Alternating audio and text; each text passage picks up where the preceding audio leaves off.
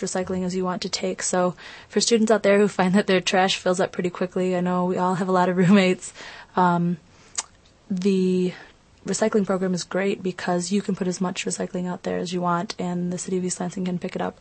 Of course, given that it's the correct type of material to be recycled, but I found it really great for me. Now, what kind of materials are included in this recycling program? Well, the city recycles most types of plastic, but they're marked and they will say that they're recyclable. The city also provides directions for students on what can be recycled. Students can find that information through the internet or other resources by contacting the City of East Lansing Reducing Our Waste program as well. And there are comprehensive lists where students can just hang that up on their refrigerator or something and say, here, I can recycle this and separate it then right when they're throwing things in the garbage. Okay. Do you think you'll do an event like this next year as well? Do you find it helpful for students? Yes, definitely. We thought that it was very successful. I mean, with distributing 62 bins, most students tend to have, it's quite common to have 2 or more roommates. So, that's almost 200 more people that are recycling in East Lansing. Now, do they still, you said the problem was that the recycling center was too far away, people had to drive to get there. Do people still have that option to be able to put their recycling material somewhere? Well, the bins can always be purchased through the City of East Lansing. They do need to drive there to get the bins, but it's just a one-time purchase, and then once they have the bins, they can set them out with their trash throughout the year. All right. So and if they move, they can take their bin with them, too. All right. So it was a bin giveaway to help Right. recycle. Now, Lauren, you were involved in this program. What were your thoughts about it? I thought it was a really good idea. I deal mostly with on-campus recycling, so I would say representing the MSU Recycling as well as the Office of Campus Sustainability. And so I was talking about what was recyclable on campus.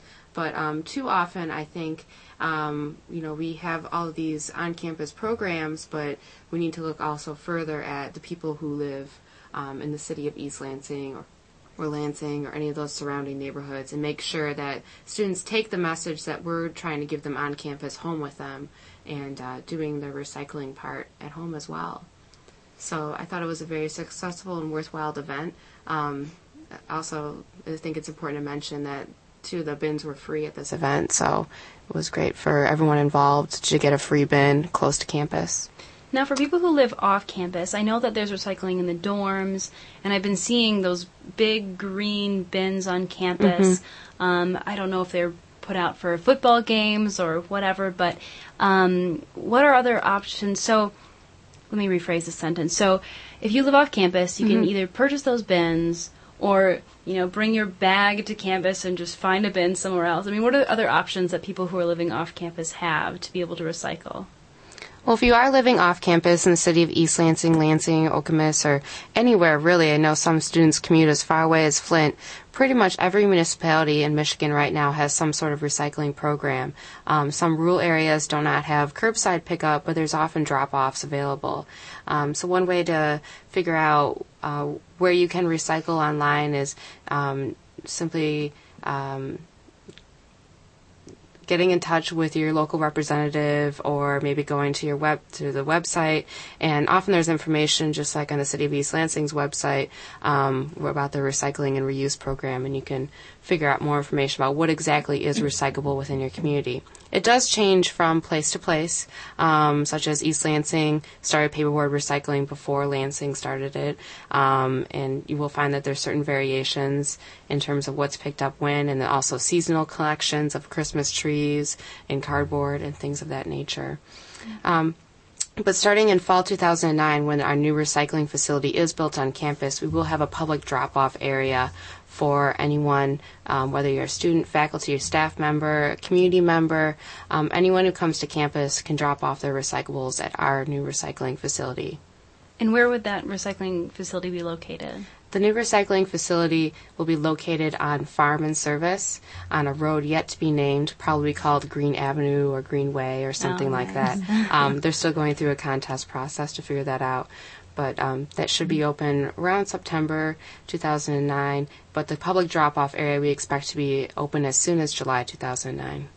So now I'm from a rural area, and so this curbside pickup thing is very foreign to me. We just kind of would, drive somewhere, and we'd have our newspapers, we'd have our cans, and we have to, separate everything and throw them in a big bin. Is there anything like that around the Lansing area that people can go to? Oh, definitely. There's a drop-off area for the city of East Lansing. We almost should have had Dave Smith on the show tonight to talk more about this. He's the recycling coordinator for East Lansing. But there's a recycling drop-off on State Road, and then there's also a new recycling drop-off area. You'll have to help me, Olivia. It's on Bircham. I know that, to clarify for people who are interested, it is listed on the website.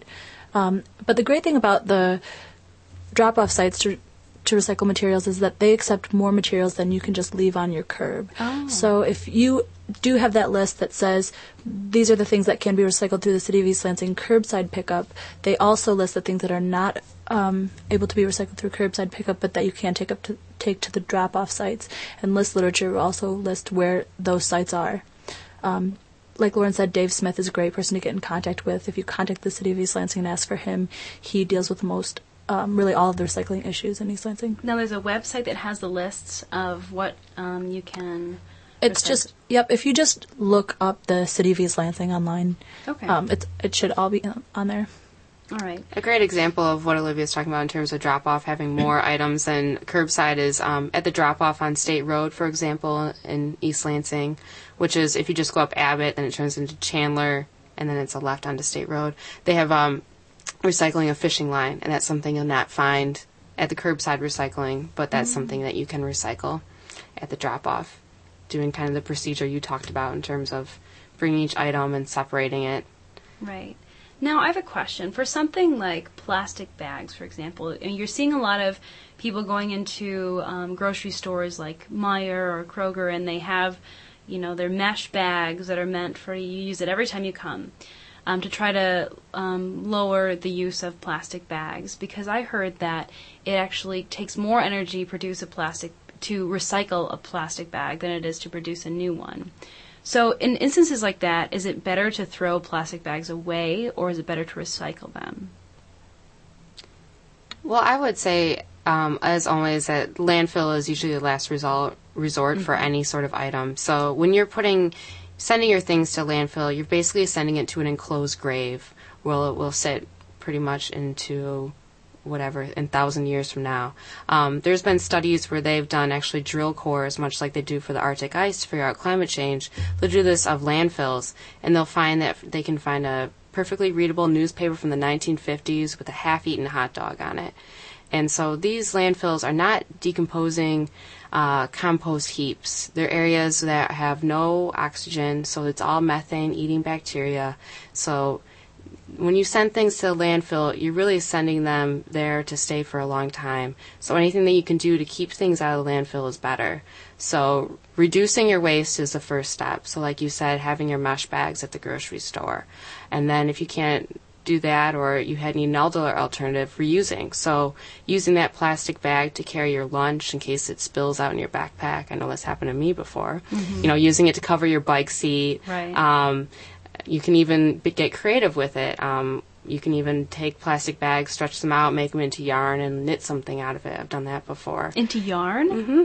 And you can do multiple things with plastic bags. You can cover multiple things. You can iron it. There's a new thing online by Target about how to iron 7 layers of a plastic bag and make it into a belt. So you could do things like that. And then the last resort would be to recycle it. So the most convenient plastic bag recycling place on East Lansing area that I've found happens to be Walmart. So Walmart does accept plastic bags in terms of recycling. But that I would only see as a last resort. And the more disastrous alternative, of course, is throwing it in the trash. All right. So that whole process of reducing, then reusing, then recycling takes place there. Now back to Olivia. How did, with your recycling program, I know you're involved with the Center on Energy and the Environment for the Roosevelt Institution. Did that have any role to play in your recycling program? Well, absolutely. As the director for the Center on Energy and Environment, I have spent over a year working with a group of students that are interested in environmental issues, and these students provided the support to be able to coordinate this event. The event sort of started with a conversation as we discussed the issue that it's difficult sometimes for students to obtain bins, so we said, this could be something that easy that we could do. The need is there, so let's provide these bins for students.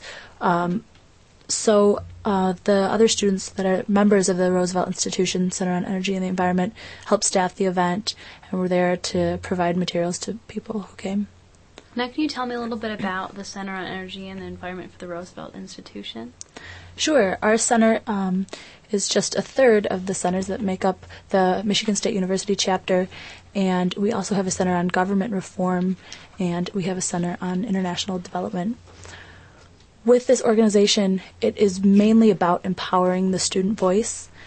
It's part of a larger national organization, and the main purpose of the organization is to provide support for students to research issues that they are concerned about and that they're interested in, and then write their perspectives on policy and researching and talking to professionals in the area. So our program is still pretty new. We're in our third year, and last year we had a membership of probably about 15 members, and so many people have been interested that we've really doubled that number this year. Last year we did a lot of research on wind turbines for Michigan and looking at that on an economic analysis. But I've just found it as an awesome organization because I feel that I'm able to really voice my concerns to the community. Yeah, I was just reading the state news actually yesterday, and it was saying that someone who was involved with the Roosevelt Institution and specifically on energy and the environment actually wrote something about wind turbines and specifically for wind energy applications for schools, and the state legislation is actually thinking about incorporating that idea. So I think that's crazy that a college student can come up with these ideas and they can actually start being implemented at the state level or maybe even national level. Do you know of any other examples of people, that are involved in this program and actually making a difference in legislation or policies? Absolutely. That's really what the Roosevelt Institution is about. I'd just like to mention a couple more points about that person. His name is Corey Connolly. Mm-hmm. He is a member of our center, and last year, like I said, we were doing some research on wind turbines, and so Corey, because he did a lot of research, really had a great knowledge base, and said, what, I'm interested in this topic. Where else can we go from here? And then he did more individual research and thought, I can apply this right to Michigan law. So he's been working with a representative, and it looks good that his opinions and his ideas are going to be carried on, like you said. But our organization, it's basically is based around policy, but we really have a lot of different ways that youth are able to be empowered because youth get their ideas published. We have public speaking events where students can go to different conferences and network with other professional youth. Mm-hmm. And then with the recycling initiative, that was really another branch of Roosevelt because that was the first time that I have been involved directly with an activism project.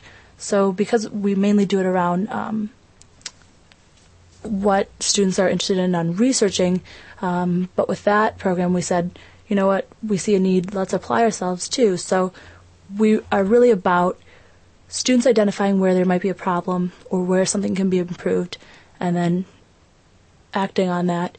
So whether it's a level from providing somebody with a recycling bin for them to put it out on their yard or, in Corey's case, going to talk to a representative, we see ourselves being able to function in either of those capacities. Yeah, that's amazing that people are really acting on these, because so often, especially with the elections coming around, people are arguing about different, policies that people have, and people have, what if this could happen, or I think it'd be better if it was this way. But how I've been understanding how this actually works out is people have these ideas. It could work better this way, whether it's about education or the environment or energy or anything like that. People have these ideas, how they can be fixed, write it out, and policymakers actually consider it, which I think is unbelievable. I think that's really great. And also, Corey Connolly's, his work on wind turbines was a part of the 25 Ideas for Community Development, which I believe is a publication that comes out, is it yearly? The Roosevelt Institution comes out with yearly publications, but they also do things with semesters too. So that particular publication was a yearly publication, and it was a national publication. We've been published in regional publications as well. So last spring there was an event at the University of Michigan, and we attended and spoke to people about our research that we had accomplished. And then we were published in a program called the Great Stakes for the Great Lakes. So there are different publications, and they don't all come out at the same time, but that was a yearly publication, yes. And I noticed that in this publication, the 25 Ideas for Community Development, it wasn't just about the environment, but it was about like education. It was about there was one titled "Preventing GLBT Motivated Hate Crimes via Education." There's one about community-run rooftop gardens, and then there was titles about dealing with the mortgage crises, new tax structures, and community development and healthcare. That's just a very a wide span of stuff. So it's not just about education and the environment. If people are if so many young people have ideas, where can people go for more information to get involved in something like this? Well, just to again clarify, like you said, that there really seems endless where people can go. So we do have these different centers, but they just function as helping to link students who may have similar interests, but because they're so broad, really anybody could get involved who think that they might have a good idea. Our chapter president is Dan Blue, and he is an international relations major in James Madison College and can answer people's questions. All right. And now, what is your role with the Center on Energy and Environment for the Roosevelt Institution? I'm the director for our center, and my role really is to coordinate the students within our center, and a lot of that is just keeping us scheduled and trying to coordinate our ideas so that some of our projects we work on as a group and other projects that we do individually, but just sort of taking a lead with the students there. Mm-hmm. And how long has the Roosevelt Institution been around for? It's a relatively new organization, but like I said, we're in our third year at Michigan State. Mm-hmm. And how many other universities are involved with this program? Oh gosh, it's quite extensive, but there are organizations all across the U.S. I'm not sure the exact number, though. Mm-hmm. Okay. Now, also, there was a Fall Policy Expo. Is that through the Roosevelt Institution?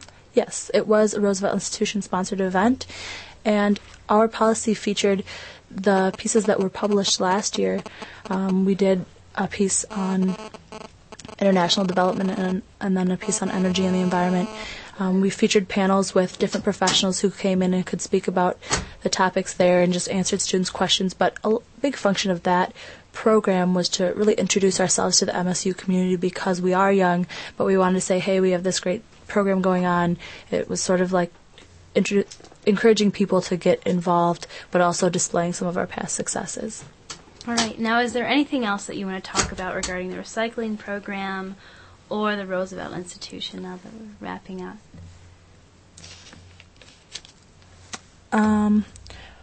Well, I just want to reiterate that the Roosevelt Institution is really about empowering this untapped resource that students are. There are so many.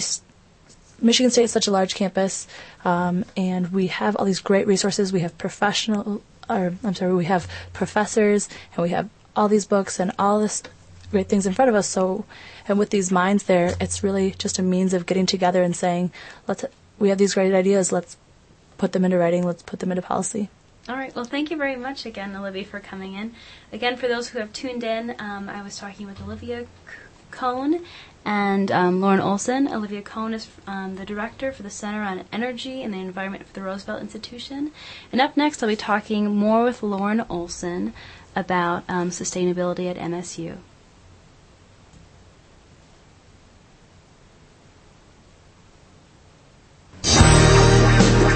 You're listening to Exposure on 88.9 The Impact. At the football game, Jim shows the telltale signs of being wasted. He starts flexing for the camera. He refers to his muscles as gunboats. He screams, "How's this for a halftime show?" Jim streaks the field. It's easy to tell if you've had way too many to drive. But what if you've had just one too many to drive? Never underestimate just a few. Buzz driving is drunk driving. A public service announcement brought to you by the U.S. Department of Transportation, the Ad Council, and this station. For more variety than you'll hear on any other station, listen to the Impact Primetime, where you can find a different specialty show every night of the week. Sunday nights, check out Sitter Spin from 8 to 10 p.m., where you can voice your opinion on what new music we play here on The Impact. Only on Impact Primetime. You're listening to Exposure on 88.9 The Impact. Phone lines are open at 432-3893. And now, back to Exposure. You're tuned into Impact Exposure. Right now I'm here with Lauren Olson from the Office of Campus Sustainability, and she's going to talk about MSU becoming more sustainable and what else people can do to help lower our energy usage. Now, Lauren, tell me about what you do in the Office of Campus Sustainability. Well, I'm a project coordinator, and the two projects that I lead up right now are, one, I recruit and train environmental stewards in every department and every building on campus. These are full-time employees, so they're either clerical technical staff, custodians, and faculty, as well as other academic staff on campus. And I train about waste reduction, energy conservation, recycling, and purchasing of recycled and other green materials here on campus. Now, where do you think MSU rates as far as being a sustainable campus? Well, MSU is doing pretty well right now. According to a recent report card by the Sustainable Endowments Institute, we got a B. So a B, it ain't bad. Yeah. But a lot of different rankings have come out recently, and they're kind of convoluted into the terms of where they actually come from. And I know ASHE, which is the Advancing Education of Sustainability in Higher Education, is coming out with a new ranking called STARS that we're hoping to participate in shortly. Now, I was reading, there was a few things that were listed on how MSU's been committed to sustainability. And of those is that MSU is a participant in the Chicago Climate Exchange, the world's first greenhouse gas emission registry, and that MSU is has the lowest electrical consumption per square foot among the Big Ten universities. That's right. And MSU has a variety of academic programs and research initiatives related to sustainability, and also the MSU has five times more courses on sustainability that were offered this year compared to 2000. And a new sustainability specialization is in the pipeline, open to all undergraduates. Mm-hmm. Are there any other examples that you can provide to I guess prove that MSU is becoming more sustainable? Well, you just listed a lot there. But I think some of the things that we look around and we see every day, especially when students are walking to class, just shows that we're really making an effort.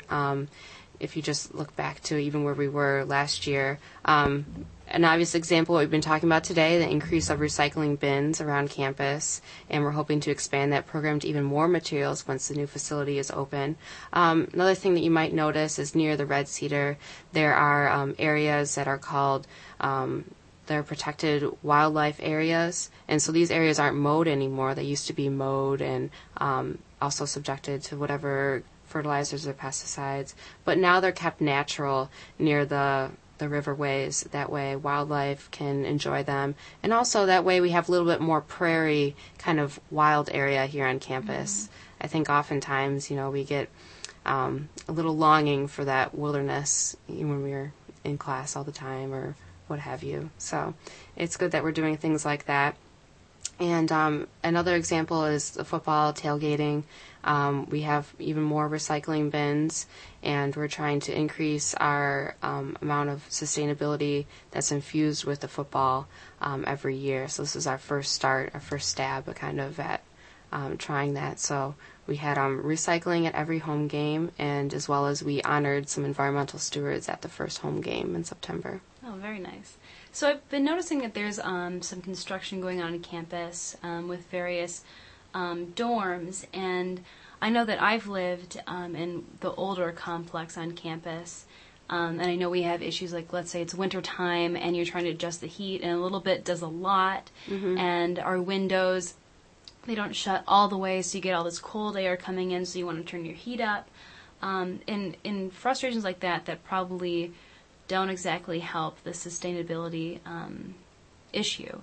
So with the new facilities that are being built on campus, are there kind of new ways that we're thinking about building to encourage sustainability? Oh, definitely. I mean, when some of these older buildings were built, sustainability was not at the forefront, nor energy efficiency had really even become a term that people tossed around. I work in building Olds Hall, for example, right next to the library, and it has single pane windows that are extremely large for a climate like ours that has extreme winters. And also all of the buildings on campus and most big buildings in general are built to be closed buildings. So they're meant to be envelopes. So they're not meant for you to open your window like you do in your house. They're meant for your window to stay closed and for air conditioning to take over that control, and for ventilation to be controlled, and for heating to be controlled. So we have a lot of confusion sometimes on campus, and people have different personal preferences, as well as different buildings have different things going on with their heating, ventilation, air conditioning systems that cause different things to happen. Like, for example, if a hall was made in such a way that the air travels from the basement to the top floor, the basement's going to get subjected to the most extreme cold or extreme heat. And sadly, that's just the way some of the buildings were built here on campus. But we are going through a retrofitting process and a recommissioning process to try to change that. And we're triaging the buildings on campus slowly with our constricted budget. Now, I see in a lot of buildings, you'll see that little sticker that has the yellow light bulb, and it says "Why Waste" under every single light switch. And those are just kind of little reminders to say, we can, if we all work together, we can lower energy use. Right. What are other things on campus that people can do to help create, more sustainability? Well, another big thing is energy use. So turning off your computer when you're not using it. So I'm not saying if you're going to go to, the restroom or just go talk on the phone for 15 minutes, you have to turn off your computer. But if you're going to leave for, an hour, or if you're just done with your classes for the day, or you're going to bed sleep at night, there's no reason to have your computer on. So the best thing to do for both the life of your computer as well as for saving energy is just to turn your computer off. And another thing that's really happened on campus, fortunately, is most students are converting to laptop computers, which draw a lot less energy than desktop computers. But still, our energy is on the rise just due to the reliance on computing and almost, all of your classes, as well as the increase of computers on campus. Our energy has increased dramatically since the 1950s, not surprisingly, due to all the technology now that we're using. But the point is now that using our technology effectively. So also putting power management on your computer, so saying that it falls asleep after maybe 15 minutes and that the hard drive goes into hibernation mode maybe after 30 minutes. Whatever suits your personal preference, but whatever people can do in order to help save us our energy bills. So I was talking to someone the other day, and we were talking about sustainability, and they said basically what sustainability means is going back to the olden days, when we didn't have all this technology. We're just doing the same things that they did. But on the other hand, we do have all this new technology, and I feel like we're becoming a lot more aware of the repercussions of using a lot of energy, or let's say driving your car all the time, and things like that.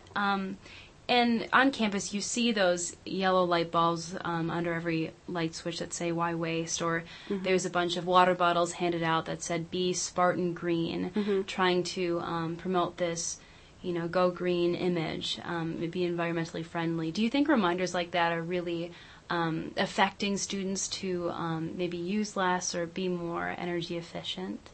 Well, from the behavioral perspective, prompts such as the Why Waste sticker or prompts that say recycle here typically do have an effect on people's behavior, because oftentimes people, even myself, we want to do the right thing, but sometimes we don't always remember because habits are hard to break, or we're just not always conscious of it because, frankly, we have a lot of stuff going on. We have our own lives to run.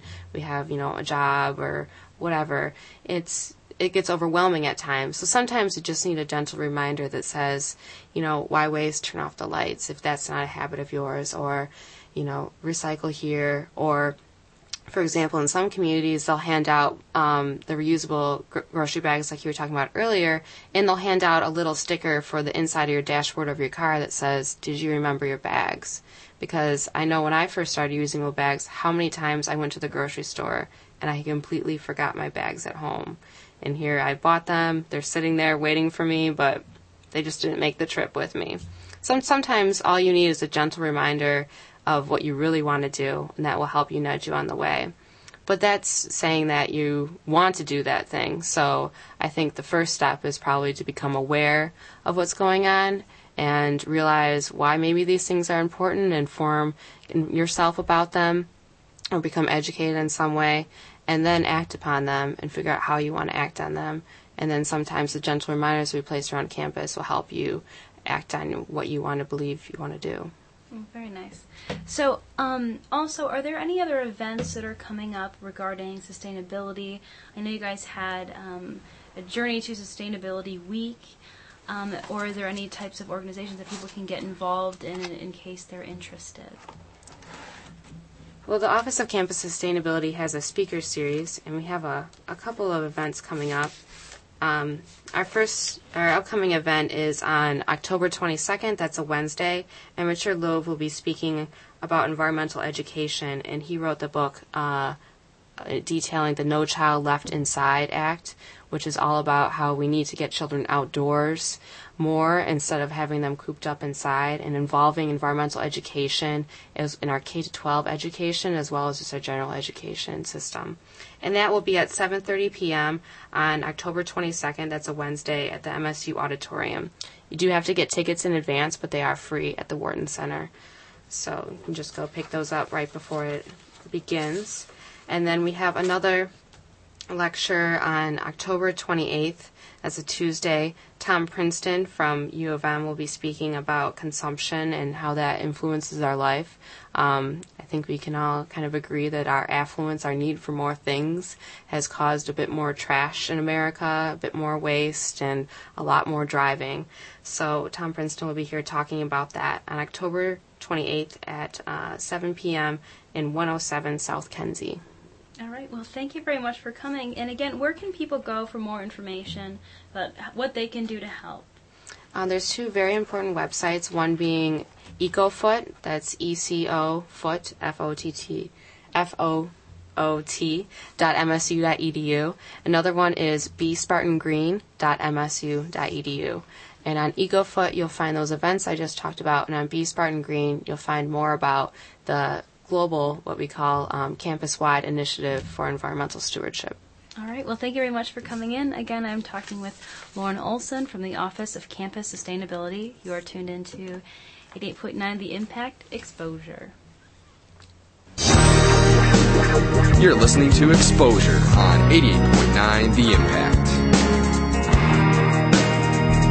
For some high school students, school can be a dangerous place. A lot of gamers look at you as a gang member, too. For some, just being in school can be a struggle. I wouldn't go to school. I didn't care about what my mom said. My mom would tell me, what are you doing for yourself? You're not doing nothing. But despite all the obstacles, inside every high school student is a graduate. People look down on you if you don't have a diploma. I want to graduate because they say I won't. Go to boostup.org and find out how you can help a friend, a son, a daughter finish high school. Boostup.org. Brought to you by the U.S. Army and the Ad Council.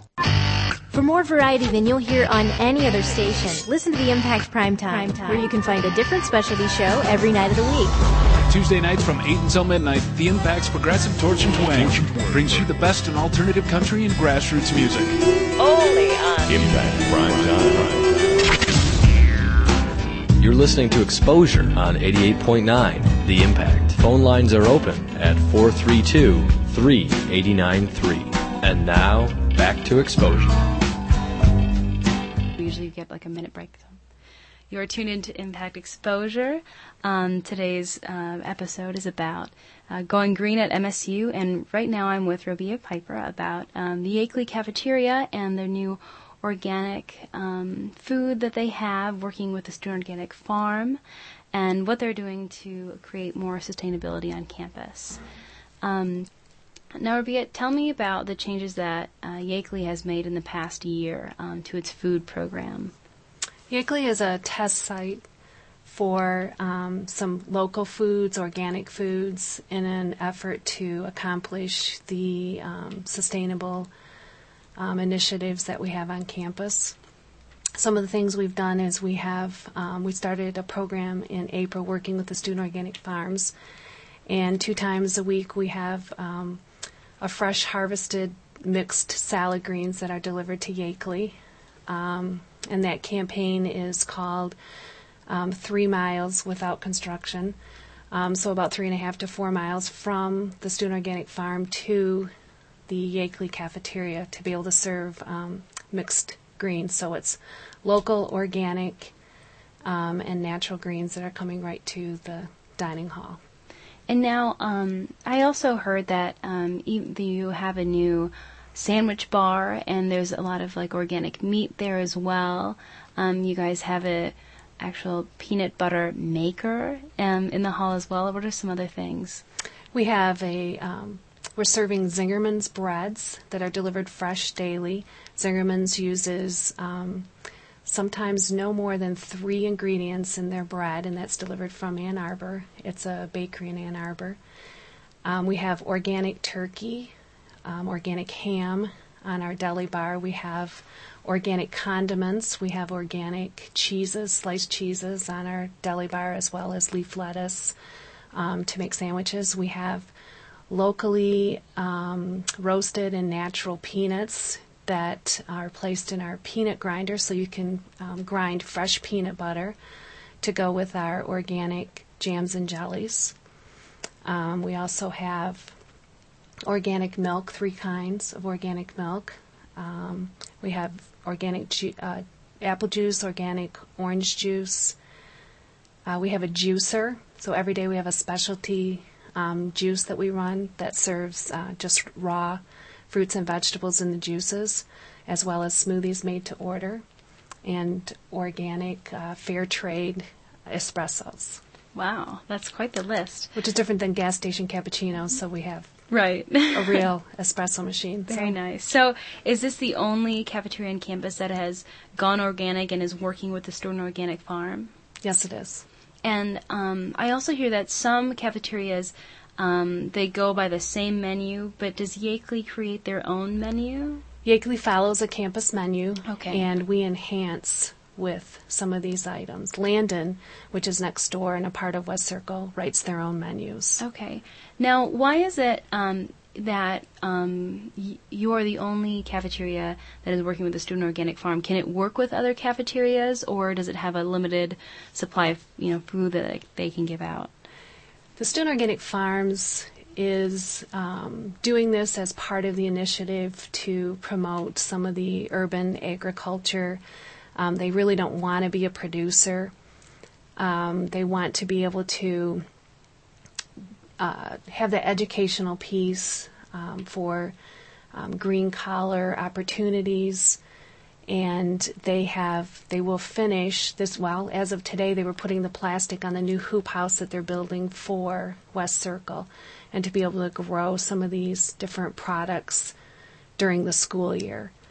So October 27th, they're having what's called a vine cutting instead of a ribbon cutting for the new hoop house, to be able to have that blending of academic initiatives with service initiatives in the halls. Okay. So it's kind of getting back to the roots of the agriculture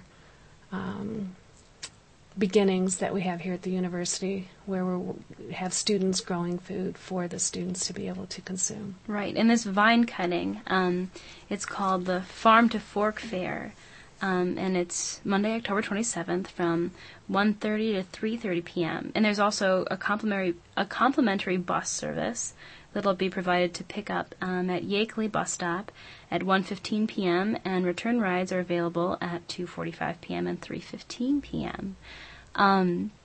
And also, explain what a hoop house is for those who may not be familiar. Is it like a greenhouse? How is it different? And why a hoop house? A hoop house is very similar to a greenhouse, except that it's all solar powered. And that's the difference, where a greenhouse may use other forms of energy to be able to grow the products, where a hoop house is completely solar powered. And we are able, even in Michigan, which is this educational piece, which makes it very exciting, that we can grow products even in the winter, as long as you don't harvest the lettuce while it's frozen and you wait until it thaws, it will still survive, as long as you have sunshine. So that's the key. We need the sunshine, even in those really cold January days. Right. And now I hear a lot of campuses, maybe like on the West Coast, can get food, locally, organically grown, but that it's harder in, let's say, like the Midwest to be able to do that because of the limited growing season. Do these hoop houses help with that process? And how many other campuses in the Midwest are doing a program like this where we're buying food organically and locally? I'm not aware of any other schools in the Midwest that have this type of a program, but certainly we've heard about everything that the schools are doing on the East Coast and how they can be sustainable and how they can have locally grown foods, and which makes it sound very simple, but how do you do that in the Midwest? And so that's what makes it so exciting, and that's what ties into that piece of the urban agriculture, where you can take this parking lot in the middle of downtown Flint and be able to put up a hoop house and actually have people coming, school children that can come and help be a part of that project. Very nice. And also, you guys have stopped using trays in the cafeteria. Why is that? As part of what other campuses are doing, where they are, as part of sustainability, they have gone trayless. And so we decided to experiment with it in one hall, which is Yakeley, to be able to go trayless in an effort to help save on energy in the washing of the trays. We probably go through between 7,000 to 10,000 trays a week at Yakeley, as well as the soap and any type of post-consumer waste. Very nice. So what has been the reaction to people? I mean, because as college students, a lot of people are very busy, stressed out. They get to the cafeteria, want a quick bite to eat. Are you seeing people that are frustrated with not being able to have a tray to put everything on at once? The very first day, we have trays that are available upon request. So if somebody really wants a tray, they can have a tray. The first day that we did it, which today marks day 9, we gave away 8 trays, and that was it. And so far, we've really, as of the last couple of days, haven't been giving away more than 1 tray a day. And so the reaction seems to be very favorable. The studies have shown that there can be around, just with a school in Michigan, they measured this 2 weeks ago and said that the study shows they saved 950 pounds of post-consumer waste. Oh, wow. Just by using the trays. We will measure that. We have measured post-consumer waste in the past when they were collecting data for the anaerobic digester that they were reviewing for campus.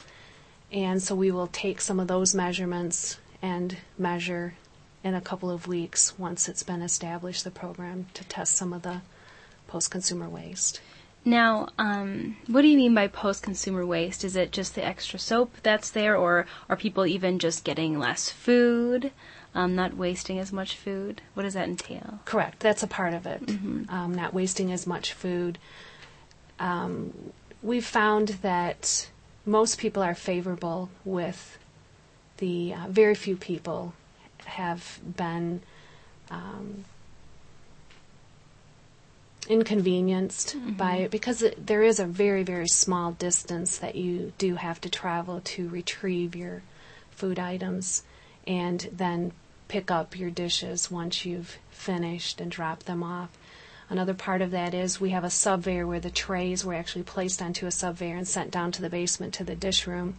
And we would run that subveyor for 10 hours a day nonstop just to be able to put the tray on it. And so now we actually take the items downstairs on bus carts with bus tubs. And so you're saving in those terms as well. But you may have people that decide that they don't really want to have that second entree, or they're eating just what's in front of them, taking time to actually contemplate what's before them and all that they're consuming. Oh, very nice. So my final question is, do you see other universities or other residence halls on campus to kind of follow in Yakeley's footsteps on sustainability? We hope so.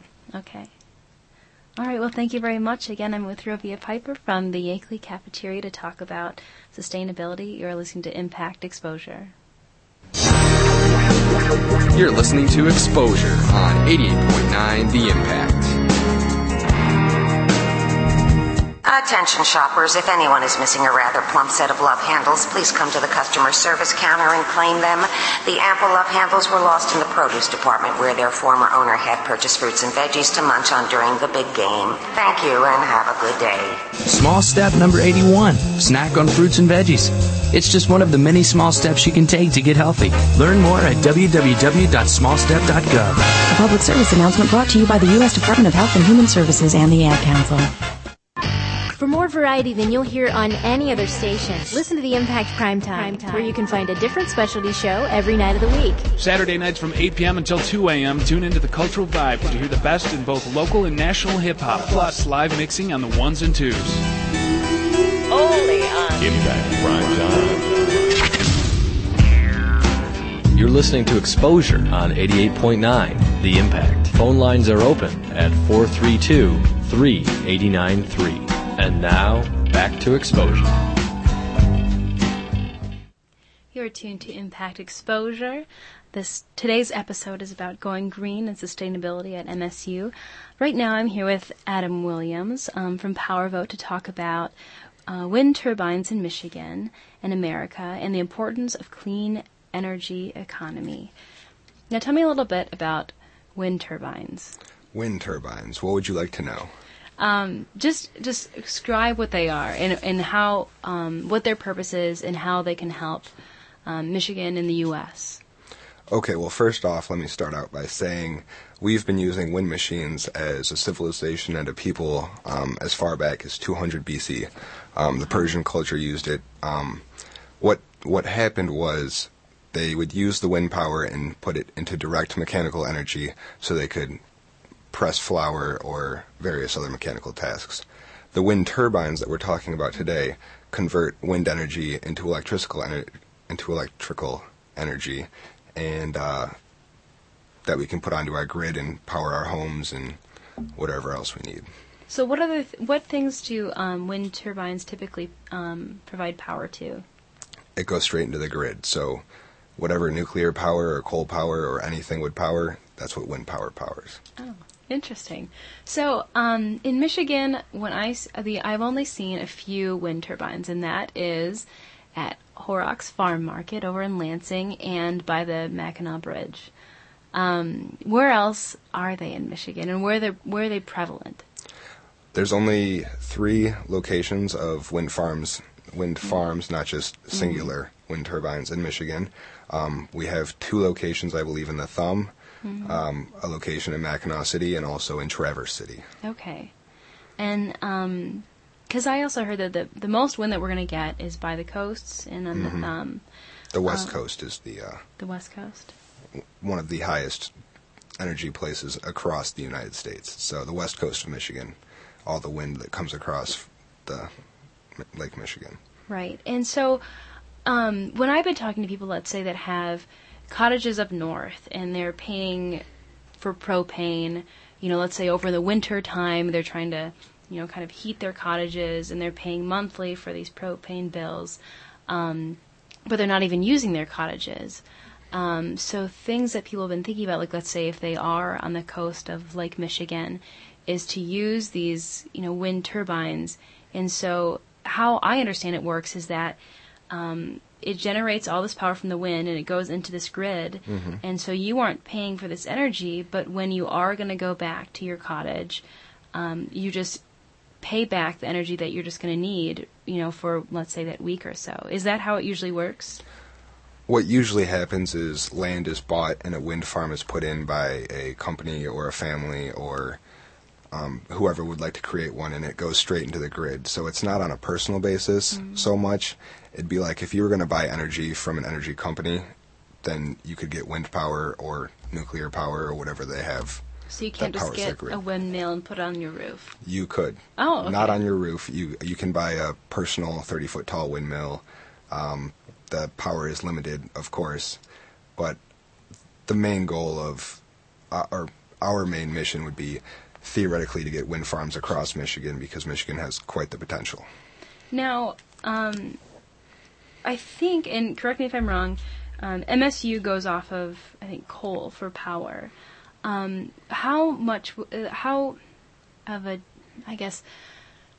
would it take for MSU to convert to wind power instead? Do you think it would benefit us in the long run to switch over to that?